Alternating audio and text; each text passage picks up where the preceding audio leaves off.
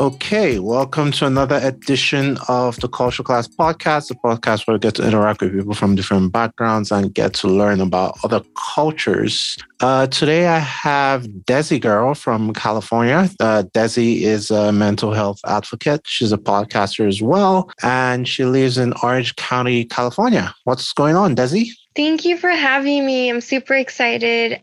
Just nothing much, enjoying the semi-tropical weather here in California. Right. How far do we have fires again this year? I think so in some parts of California, right? Yeah, in Northern California, not on my side. Usually it's on my side of California, but this year it's in NorCal. Yeah. I know we had some fog. I live in Denver, Colorado, by the way. So I know we had some stuff in the air and they were like, it might be like fires blowing over from like all the way from California to Denver. I was like, wow, that's a long way, but it's all good though. So is everyone like kind of like sensitized now? Like during the summer or towards the tail end of summer, everyone just expects there to be some kind of thing going on in the state as regards wildfires and stuff? I would say so, yeah. I was just talking to a friend. I'm like, dang, we haven't had any fires this year. Usually when there is a fire, they shut down everything and we're pretty much stuck at home. So I was like, dang, this year we didn't have a fire day. Right. Interesting. Fire day. I haven't heard that one before. I've heard a snow day,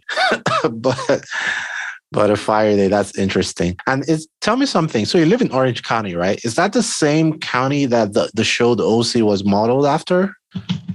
Yeah, it actually is. I live about an hour away from where it was filmed. Oh, wow. And it's like, I don't want to burst anybody's bubbles, but it's literally that entire show is filmed on a strip of Laguna Beach, and that's it. How close is it to reality? Because you hear about like Orange County, you hear about people who grew up in California. It's like, people have a certain image, but how close would you say the OC is to actually like real life in Orange County? It's not even reality. We are not allowed to go to the beach during our lunch break. We don't have those, drama of like, oh, I'm just going to ditch class and go to the beach, or I'm going to go down to town and sneak into a club. It's not accurate at all. I don't know how many times I've gotten people like outside of California asking me like, oh, you're from the OC, so lucky. Like you live like that, cool life. And I was like, no, that's not what the OC is at all. I mean, is that particular to you, or would you say that's general? Because you have immigrant parents, so maybe your parents kind of like raised you with a little bit of more discipline or something. No, it's because I went to school. So this high school that they filmed on, that high school like played sports with my high school a lot. And no, you could ask anybody, like even a lot of my like Caucasian friends and friends who had less stricter parents, like it's not accurately portrayed. We weren't allowed to dress like that either. That was dress code. We would get in trouble for dressing the way that they did in that show. Got it.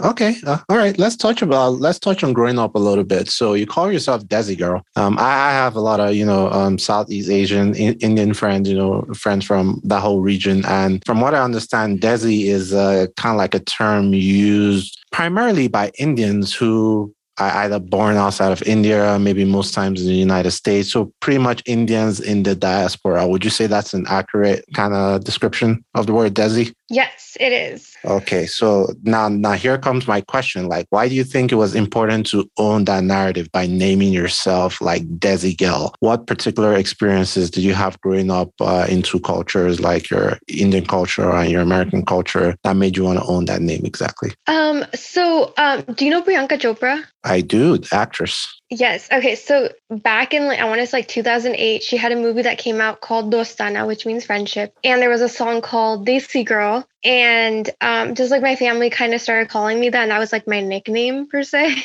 So when we started Silent Warrior Chronicles, my business partner was like, well, what should we call ourselves? And she had her, name, her gaming name, but I had no name. And I'm like, oh, we could use my nickname, Desi Girl. So that's actually kind of how my name came about. But with Silent Warrior Chronicles, I started chatting more about being from a background of dual culture. Even though I'm born and raised here in the state, my parents were not. And so I was not only raised in the American culture, but also in the South Asian culture, which is what my parents were born and raised in. So my pseudonym defines me perfectly. Desi is that Indian, born outside of India, and girl is the American, right? So it kind of, without really knowing it, kind of encompassed me. but I didn't mean to do it that way. Right. Interesting. Interesting. Wait, is it pronounced Daisy or Desi? Daisy. Daisy. Oh, I've been pronouncing it wrong. I said Desi. I apologize. Daisy. No Okay. worries. There we go. All right. Talk to me about your parents. Like, obviously we have a lot of Indian immigrants here in the US and all over the world. Like, what's the story of your parents? Like, when did they come to the States? Did they settle in California? How was it like growing up for you in particular? So they moved here, I want to say like the late 80s. And so, they got married in India because you're not allowed to leave your parents' home until you're married. So they got married, Oh, moved to really? California. Is that a thing? Yeah, it is. And I'm going to touch a little bit on that later on. But yeah, so a Indian girl cannot leave her home before marriage. Oh, a girl, not a guy. No, a guy can do whatever they want. Oh, Girls are the only ones that have some rules and regulations. Got it. But yeah, so they moved here and they immigrated to Orange County. So I've never lived outside of the OC. And so they moved here. I guess Orange County was more affordable back then. And so they moved here, had me a few years later. And then I have 4 other siblings that they had afterwards. So I'm the oldest. And I would say growing up, it was very different than a lot of my friends. I went to school in an area which is not very diverse per se. So I was one of the few brown people in my school. And, I remember when I was really young, like I was a tomboyish. And so I remember I had like that pixie cut. And I wore like, just boots. I didn't really like have that girly style to me. And I remember being made fun of. And, I'd come home to my parents and be like, hey, people are making fun of me. Why don't I look like, my dolls that are dressed all pretty and heels and all that? And, my parents really focused on tunnel vision and said, just focus on your studies. Like, eventually this won't all matter to you. That must have been hard to understand as a little girl, even though they were right. Like, but you were like, why don't they understand? Kind of like, did it seem like they weren't like taking the issue as seriously as you would have hoped for? No, and I mean, it was really hard because I would try to understand, like, but I was like, do you understand that people are making fun of me? I mean, I got pushed on the playground. Things people would call me really mean names, and I would, tell my teachers, I would tell the principal, I would tell the, the yard person, I would tell everyone and anyone, and everybody just kept saying, well, kids are going to be kids. But, my parents were just like, focus on, getting out of here, going to middle school, going to high school, college, and then none of this will matter and they'll be working for you one day. Oh, they actually told you they'll be working for you one day. It sounds yes. Sounds like immigrant parents, right? Go ahead. I'm like 7 years old. I'm like, well, that's not for a while. So, right. I don't know how long I could do this for. And, I kind of encompass that girly style, I guess you could say. But, every little thing was like, well, why don't you get your eyebrows done? Like, I'm a very furry person. And so Indian girls are just furry. And so I wasn't allowed to really do, I guess, beauty until I was like in high school. So from middle school or elementary to middle school, like I got made fun of because I had a unibrow and I had like this mustache on my face. Wait, do middle schoolers in America wear makeup and stuff? Is that allowed? I don't even know. Yeah, they do. I mean, I remember, so I remember in 6th grade, like my friends from 5th grade were already rocking full glam. Interesting. And the schools allow that? I never knew that. They don't allow it. I just think that you figure it out. Like I remember they would come plain face when they were dropped off at school. And then somehow between first period to second period, they went from plain Jane to the Kardashians. Interesting. That young. Okay, go ahead.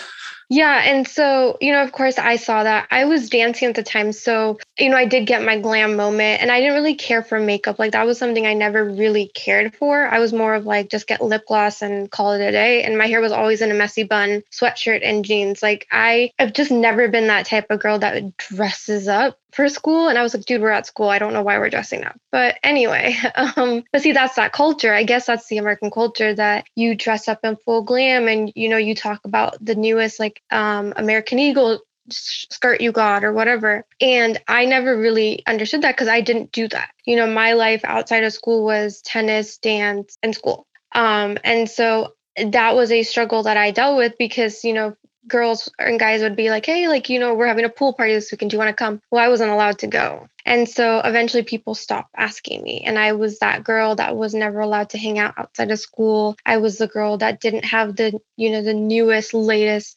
attire. I know back then is when iPods came out. I didn't have an iPod. I didn't have a cell phone. And it was, because my parents were like, well, why would you need a phone? You're only in sixth, seventh grade. What's the point? Like, you don't drive. I don't need to get a hold of you. I know where you are for 8 hours. And so, eventually I did get a cell phone, like literally right before I graduated eighth grade. But again, it was limited to just calling my parents. I didn't have texting. I didn't have, long, lavish talk sessions with my friends on my cell phone. I couldn't pass out my phone number to my friends because, again, my phone was very limited to just my parents. What did your parents do? So my mom works in insurance and my dad manages a printing company. He manages a printing company, works in insurance. Okay, so this is pretty, I guess I'll classify kind of like middle class, immigrant family. What types of cultures and traditions did you participate in, like while growing up? Like, were you guys active in like, say, the local Southeast Asian or Indian community in Orange County? Did you guys like have like religious dates you observed, and how did that tie into, did you ever have to explain any of that to like your friends or people you knew in the neighborhood? Oh, yes, definitely. So like I said, I was in dance. I was initially in classical Indian dance, which is Bharatanatyam. Sorry, what was that? Bharatanatyam. Bharatanatyam. Got it. And that's okay. Indian classical dance. I did that I did it all of elementary and I think part of middle school. And because I was in dance class and all the girls in my class were Indian, we all were obsessed with Bollywood movies. And so I actually never really watched American movies or shows. I was very up to date on Indian shows, movies, everything, gossip. Nice. Who was your favorite actor growing up? Shah Rukh Khan. Oh, that's a cheat. That's everyone's favorite actor. He's like the most popular guy out there. Oh, go ahead. Yes, I remember. I mean, I grew up with him, and so my expectations of relationships are a little blur because, That's funny. Guys have a lot to live up to. Yeah, tell me about it. But yeah, so I didn't really watch any American shows. And so when, Indian holidays happen, I went full-fledged. I was like, oh, it's Holi and it's Diwali and it's, Garba season. And, my friends or I guess friends would say well, what's that? And I would explain it to them, but they'd be like, well, there's this really cool party down the street this weekend, or, hey, it's homecoming week. And I would miss out, I guess, on milestones because I was essentially expected to choose. I had two different personalities essentially because it was the Indian side to me and then there was the American side to me. And I could never just mesh them together because if I meshed them together, it got really messy for me. Right. You know what? I would think cultures I would say the Asian culture, I would say maybe Chinese culture, Indian culture, one would think, this is from my very limited immigrant perspective, right? That those cultures have already become so widespread and commonplace in the US.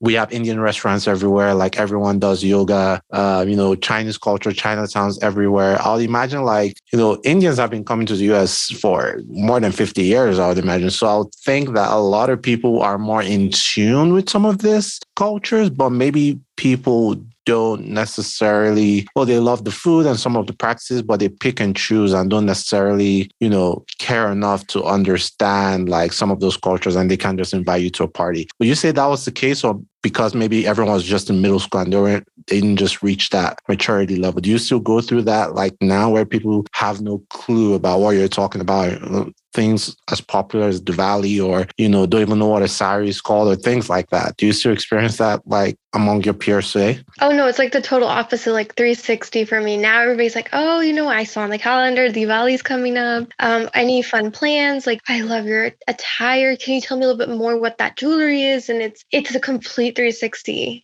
Nice. Okay, so I guess that was just maybe earlier times growing up, that kind of thing. So you went through all that. You had this, we call it code switching in my community. You're one person at home, even though I wasn't born here in the US. When you're interacting with the Nigerian community or the African community or whatever, this person. And when you interact with Americans or Caucasians, you're another person kind of thing. Did you ever have to do that? Oh, yes. I think it really started to amplify for me was in high school and early college because I so badly wanted to fit in, and that was just not going to happen because, my parents didn't let me do a lot of the things that other kids engaged in. And so I struggled. Like every day was like, okay, I go to school and I'm one person, I go home, I'm another person. And, once I graduated high school, went to college and kind of, was like exploring, like, what do I want to major in? What do I want to, do with my life? I just realized how exhausted I was from playing two different people. And I really didn't know who I was as a person. No, I was going to ask, like, tying to what you do now, like what you do with the podcast and the platform, talking about mental health. Would you say some of those issues were rooted in those experiences, like growing up, with how you're trying to heal today? Oh, most definitely. So I'm a clinical social worker by trade. So I went into mental health because I wanted to figure out what in the world was happening with me. And so when I took my behavioral psych classes and I realized these fears, this reminiscence that I do all day, being preoccupied with my thoughts was anxiety, I realized that, okay, if I'm going through this, how many other South Asian men and women are going through this? How many other immigrant children who've had to practice that dual All of culture? them. Yes, all of them. And it's not talked about. I remember in all of my psych classes, this was never a topic talked about. It was always like, well, this person had some form of trauma as a child, so that's what led to this. But it's never like, well, this person came from a dual culture and had to practice the dual culture. Or, hey, their culture doesn't really condone mental health. I know in the South Asian culture, mental health is a, hush hush situation. We'll do some rituals and call it a day and the evil spirit will leave you. Like, and that's not the reality, right? Because I've seen it working in a psychiatric unit. I've seen a lot of South Asian, a lot of Asian Latina families do these lavish rituals in hopes that this evil spirit will leave their loved one. And they're so disappointed when it doesn't happen. And explaining to them, especially in the South Asian culture, the big thing I get is, well, why aren't you a doctor? Why are you a social So worker? why you're a doctor?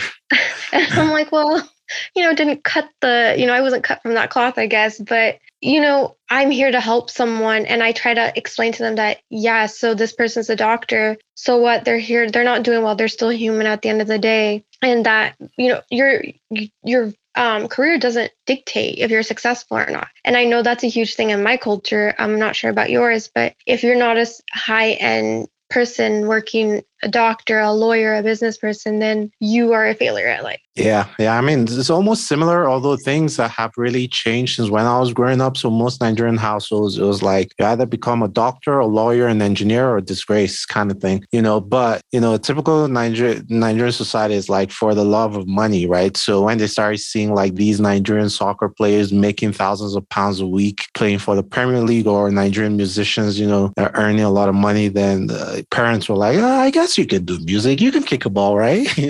Kind of thing. So that was very interesting to see. But what always intrigues me about, this whole conversation about mental health, our generation seems to be doing a lot better in, being in tune with our emotions, taking cognizant of what exactly it is we're going through, trying to define what it is compared to our parents' generation. But what can we do for our parents and, the older people, particularly immigrants, to understand? Like, have you ever had some of those conversations with either your parents or older people in your family, or maybe just generally older people, to try to explain to them that, hey, this is a specific thing that's either going on with me, or that's going on with my sibling, or that's going on with your child that you need to pay attention to? And how is that reaction? So with me, it's just been shut down. Like I've never really had a full conversation. It's just been nope, no, don't want to hear about it. Like you're successful. Let's just focus on that. Let's not focus on whatever else is happening with you. With educating with clients or now on Silent Warrior Chronicles, I've had a pretty good experience. Like most parents are very understanding, like, oh, that makes sense. But again, I know their child has explained this to them a million times, but because a complete stranger who has that little fine label that says clinical social worker says it must be true. And that's the issue that we need to address, because if your child is telling you something, hey, I'm being bullied at school, or hey, there are days that I just can't get out of bed, we as parents, like, they need to hear that. They need to be like, okay, so talk to me. How long have you been experiencing this? And something I hear from a lot of immigrant parents is, well, but we were never taught that. Or, our parents didn't do that. Or, we had a much harder life than you did. And, yes, it could, I was not alive back then, so I don't know if it was difficult or not, but. Hey, it definitely was. Like whether we're alive or not, but go ahead. Right. But I think there's this cultural norm of, well, our struggles were far worse than your struggles, and we need to stop making it into a competition. Everyone's struggle is a struggle. Everyone has those days where they have bad days where they just want to give up, and we need to accept that and say, okay, how can I help? I'm here for you. What do you need from me? And less of, well, back in my day, we didn't do this and blah, blah, blah, blah, blah. Like, I think that diminishes the value and make that individual not want to come to you and be open with you and say, hey, I'm struggling. Fact.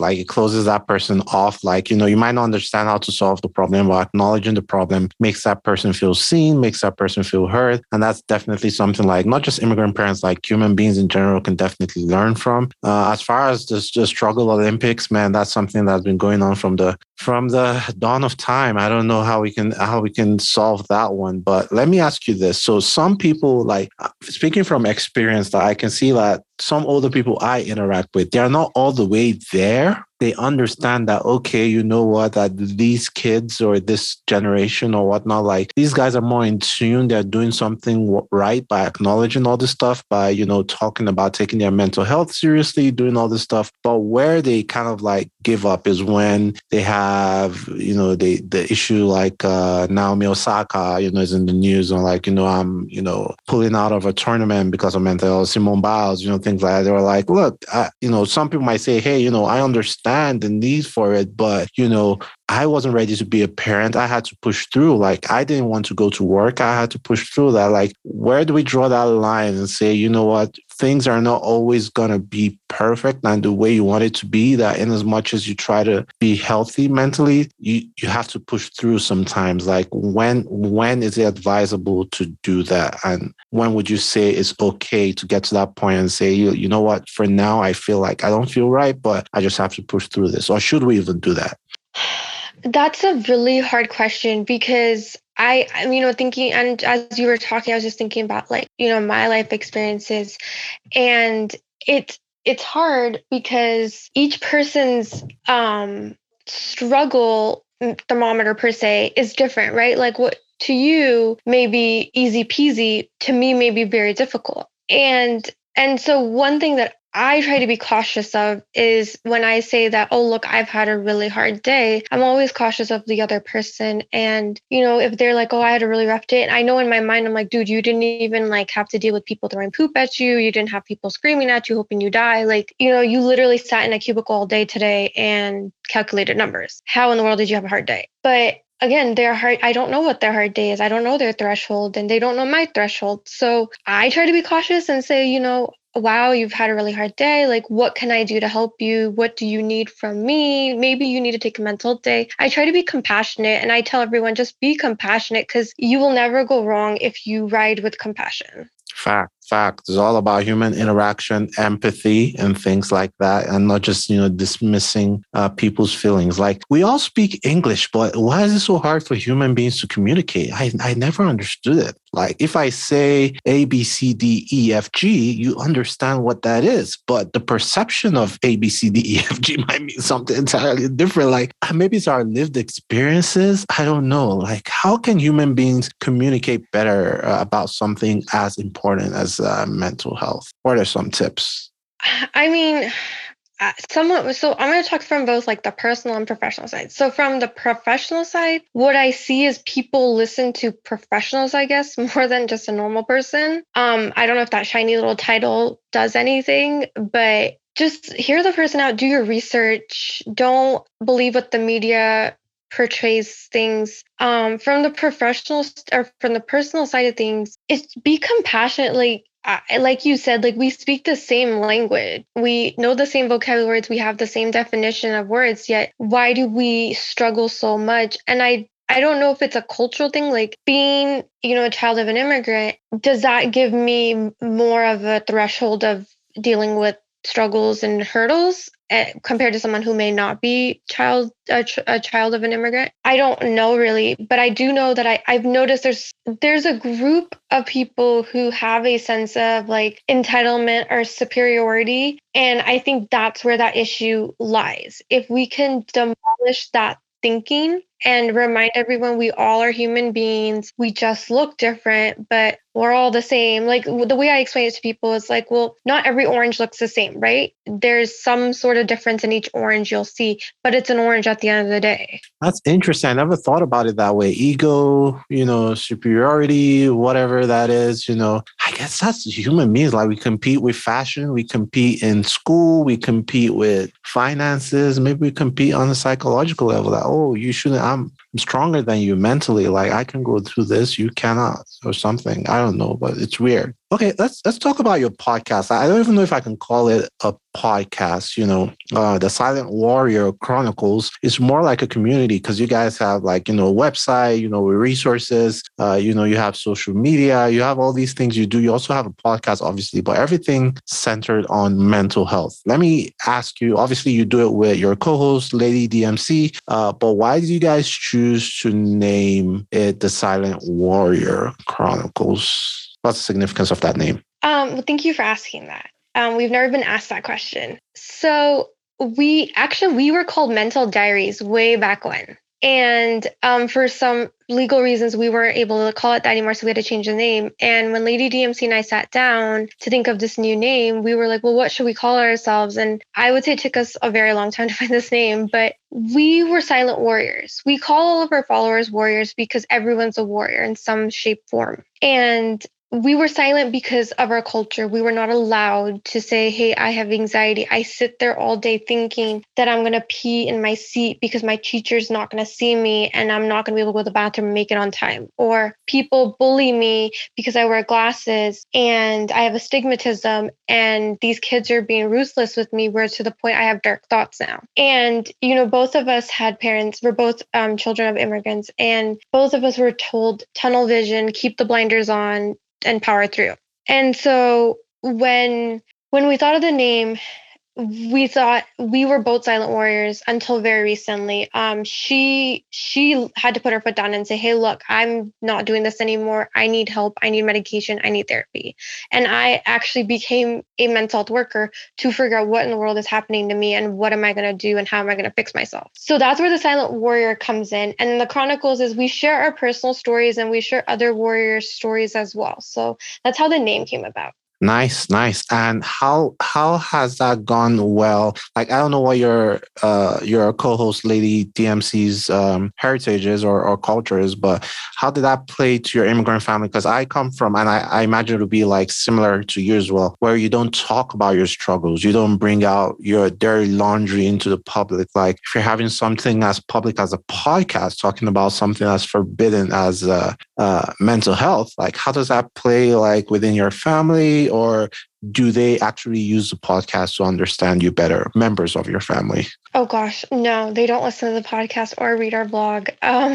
It was very hard because they were like, well, what do you talk about on there? Like, you haven't got anything. You live in the OC, you've been born and raised in the most affluential part of America. Like, what are you talking about on there? Like, what struggles have you gone through? And I kind of just said, well, I talk about mental health and, I work in the field too. So I have a lot of, I guess, stories to share. But I also realized that we all have a mental illness. I always tell people, just like in Alice in Wonderland, the Mad Hatter says we're all mad here. We all have something. When someone tells me, oh, I don't have a mental illness, I was like, BS, you do. Give me an hour with you. I'll figure it out. Like, we all have something wrong with us. We all have a mental illness. Some of us have it more prevalent than others. But yeah, my family, I mean, they're supportive. They're not very supportive about me sharing my life story. Right. And is that something that's important to you? Like, hey, would you rather, are you just okay not facing that resistance from people you love, or you rather have them all the way support you in whatever it is you do? Like, how does that play to your personal mental health as well? It does. It plays a huge role because with the blog, it was a lot easier to control what we talked about. Whereas with the podcast, when Lady DMC and I do podcast, we typically try to keep it as free as possible, kind of like two girlfriends talking. And oftentimes things that we promise each other we would never ever talk about comes out in the podcast. I know for her, one thing that she didn't feel comfortable talking about was her medication therapy, and how she just quit her medication one day, like without talking to her therapist or nothing. So for her, it was the medication therapy. For me, was my sexual assault. Like I didn't want to ever talk about it, and it literally came out one day during an episode, and we made it into a whole episode. But that was something I was very ashamed of. And I know this was something I was never supposed to talk about because it will bring, shame to the family and what are people going to think? And, we've kept it on the DL for so long. Why would you go out and, tell someone? And to me, I felt very dirty after that episode. And I was like, darn it, like now everybody's going to know, what are people going to think of me? And we got a lot of positive feedback, but we also got a lot of hate mail. Like I got a lot of South Asian followers telling me, like, why would you tell people that? Why are you blasting that? Why are you profiting off of that story? And that hurt me because, my goal to share my stories is to help another kid who's gone through what I've gone through and make them feel like they're not alone in this world. And I know that's very cliche to say, but there's just so much red tape everywhere where, people are like, oh, I'll share you my life story, but, we got to keep it on the DL. Nobody can know. Or, I'll be there for you, but when we're out on the, core, you don't know me and I don't know you. And so I want this place to be a place where someone can come listen or read and be like, oh my gosh, like Desi Girl would be my best friend, or Lady DMC gets me. She understands what I'm going through and I'm not weird. I'm not, abnormal or, not worthy of being a friend or a wife or a husband or whatever. Both of her, she's married, I'm engaged, but she got married in the midst of us doing SWC. And that was another person that she was like, well, do you feel comfortable me talking about, certain topics? And I know she's expressed that sometimes her husband doesn't want her talking about certain things. Or, my fiance is like, well, I don't want you talking about that. I don't want people knowing because his family listens to my podcast or reads my blog. And it makes you feel trapped because it's like, are you ashamed of this? Like, what if this could help someone? I mean, sometimes it's from a place of love, right? It's not like, sometimes you're definitely ashamed of it, I would say, but sometimes also like from a place of love that they understand the hate, like you said yourself, that you get if you put that out, and they don't want to see you go through that because they're going to be the ones to catch you when you go through all that stuff, but sometimes it's also necessary for the healing process to kind of like communicate that. But, it's just like a interesting balance, I would say, of, how to share, what to share, when to share, with whom to share, and what you do after that to protect yourself from what's going to come kind of thing. So it's definitely like, we definitely don't have all the answers, but it's good that we're having conversations like this. Obviously, people listening to my podcast, primarily a whole bunch of Africans and people from all over the world can connect with you because mental health is kind of like universal. I also love how you guys come from two different perspectives, you and Lady DMC. Like one person is like all professional and, talking about clinical stuff. And another person is kind of like talking about, this is how I feel, like personal things. So was that very deliberate, or you guys just found yourself being friends and it just happened like that? So it was kind of deliberate and kind of not. So we started this venture early mid last year, and she approached me and saying, hey, you work in the mental health field. I was wondering if you would want to join me on the blog. And so we didn't really think anything of it. I was working 12-hour shifts at that time. And I'm like, I don't know if I could even commit to something like this. And so we started with just me giving pure professional information and her giving her more her personal side. And then just one day out of the blue, I started sharing more personal things, and I shared how I've healed myself through my professional knowledge. And she talks about how she healed herself, learning from her, from us being friends, and just doing research, Googling what anxiety and depression is, Googling like, hey, who do I call if I do have suicidal thoughts? And it kind of just metamorphosized from that. Like now we share both the professional and the personal side of things. Nice, nice. I always like to kind of like get practical tips from anyone I talk to, someone that can help a listener, something that can help a listener, kind of like low hanging fruit that someone can start on their journey. Say someone who's listening to this, let's pick two very popular conditions out there. We'll say anxiety and we'll say depression, right? A lot of, especially, post pandemic, a lot of people have anxiety. A lot of people suffer from depression. What are two practical ways, like, even though everyone is unique, but kind of like, what are two practical ways you think like someone who's listening to this what steps can they take? And I'm talking like an action, specific action that can help them in their journey to deal with their anxiety or depression. The first one I say is take time out. If you know your body, you know your mind, you know you better than anyone else in this world. And if you say, look, I'm slowly spiraling, I know I'm losing who I am, take a time out. And if a timeout means, hey, I'm calling off work for the rest of the week, or I'm going on vacation if you can. I know certain parts of the world can't do that right now. I'm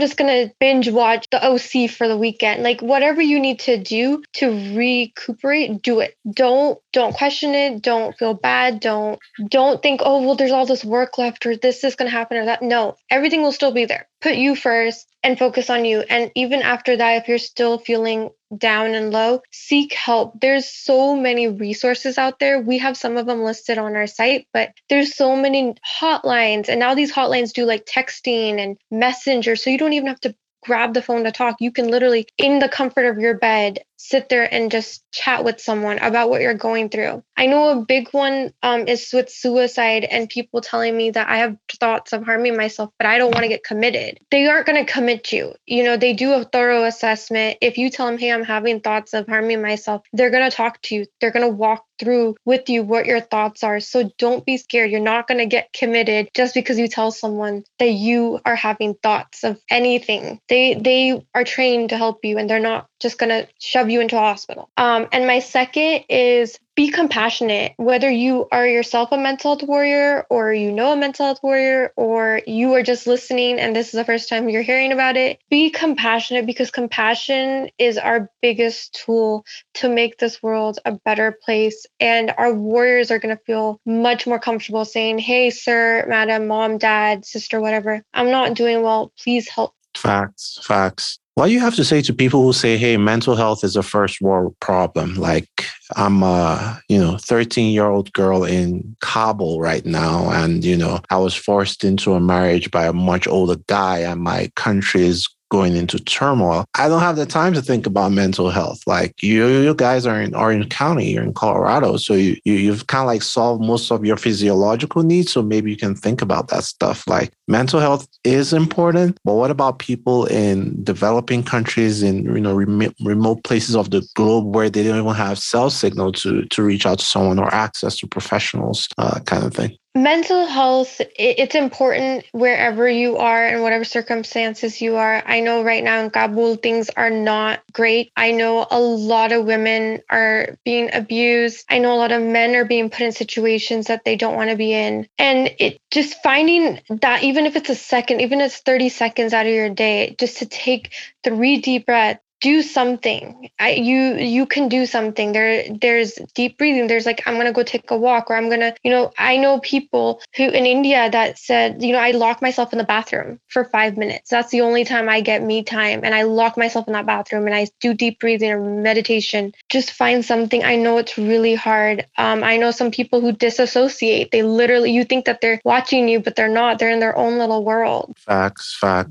Speaking about locking, selves in bathroom, like something you brought up earlier about, Indian girls not allowed to move out till they get married. So I guess most people move directly from their parents' house to their husband's house. Like, talk to us a little bit about the Indian, I would say, engagement/wedding experience. Like, you're engaged right now. Like, what are some of those cultural things I expected? Like, I know that the lady's family has to pay like a dowry to the guy's family, kind of thing. But, and some of the weddings can go on for days. But what are some of those things that people might not know about either the engagement process, about the wedding process in a typical Indian household? Yeah. So,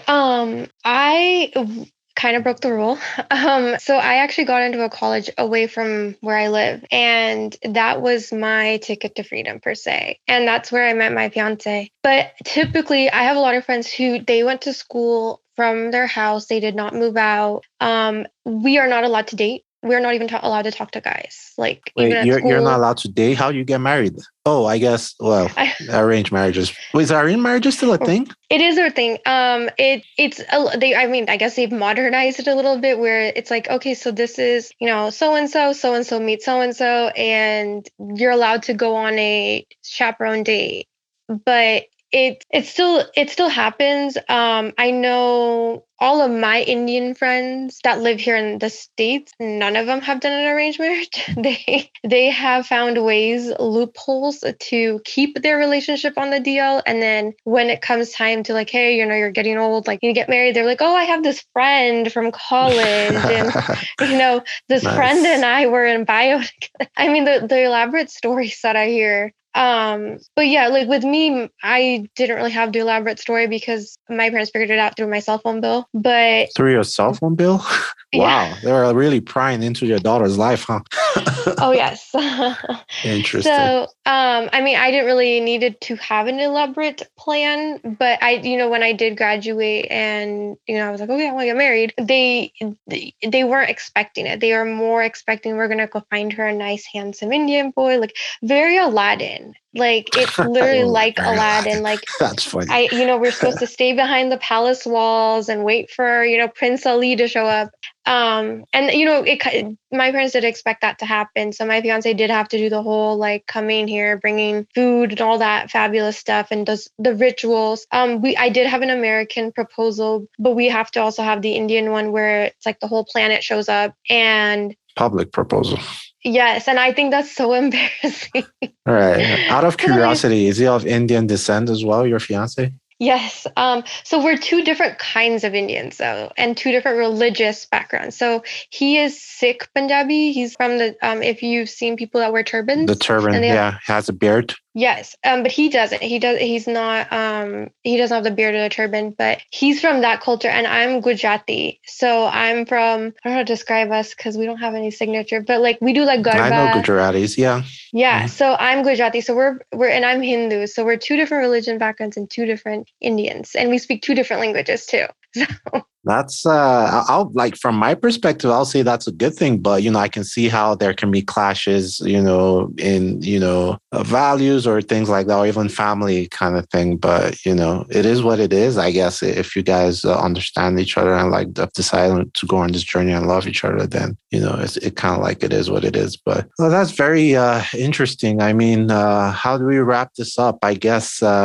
I can say, give our listeners just touching on mental health, and let's bring it closer to home. Let's say a young lady or young man who's becoming this adult in quotes, like the person recently married or recently starts a family. That's a whole different set of challenges that cannot affect your mental health, the person you're being with long term. Like, what are some of the ways that you've been able to make your partner understand what is important to you mentally? And what are some of the ways that you guys as a couple are, acting together in order to promote your, mental health as a couple? So for him, it was a huge adjustment. He claims he doesn't have a mental illness. And so for him, it was very hard to learn to communicate and be very mindful on how he did communicate to me. For example, he's very used to like not texting people right away, or waiting 3-4 days after they've texted it or called him. And I need a response. Like I'm that person. I told him, I'm like, we have guidelines. I need a response within 24 hours. Like I don't care what you're doing. In your And response, why not just call?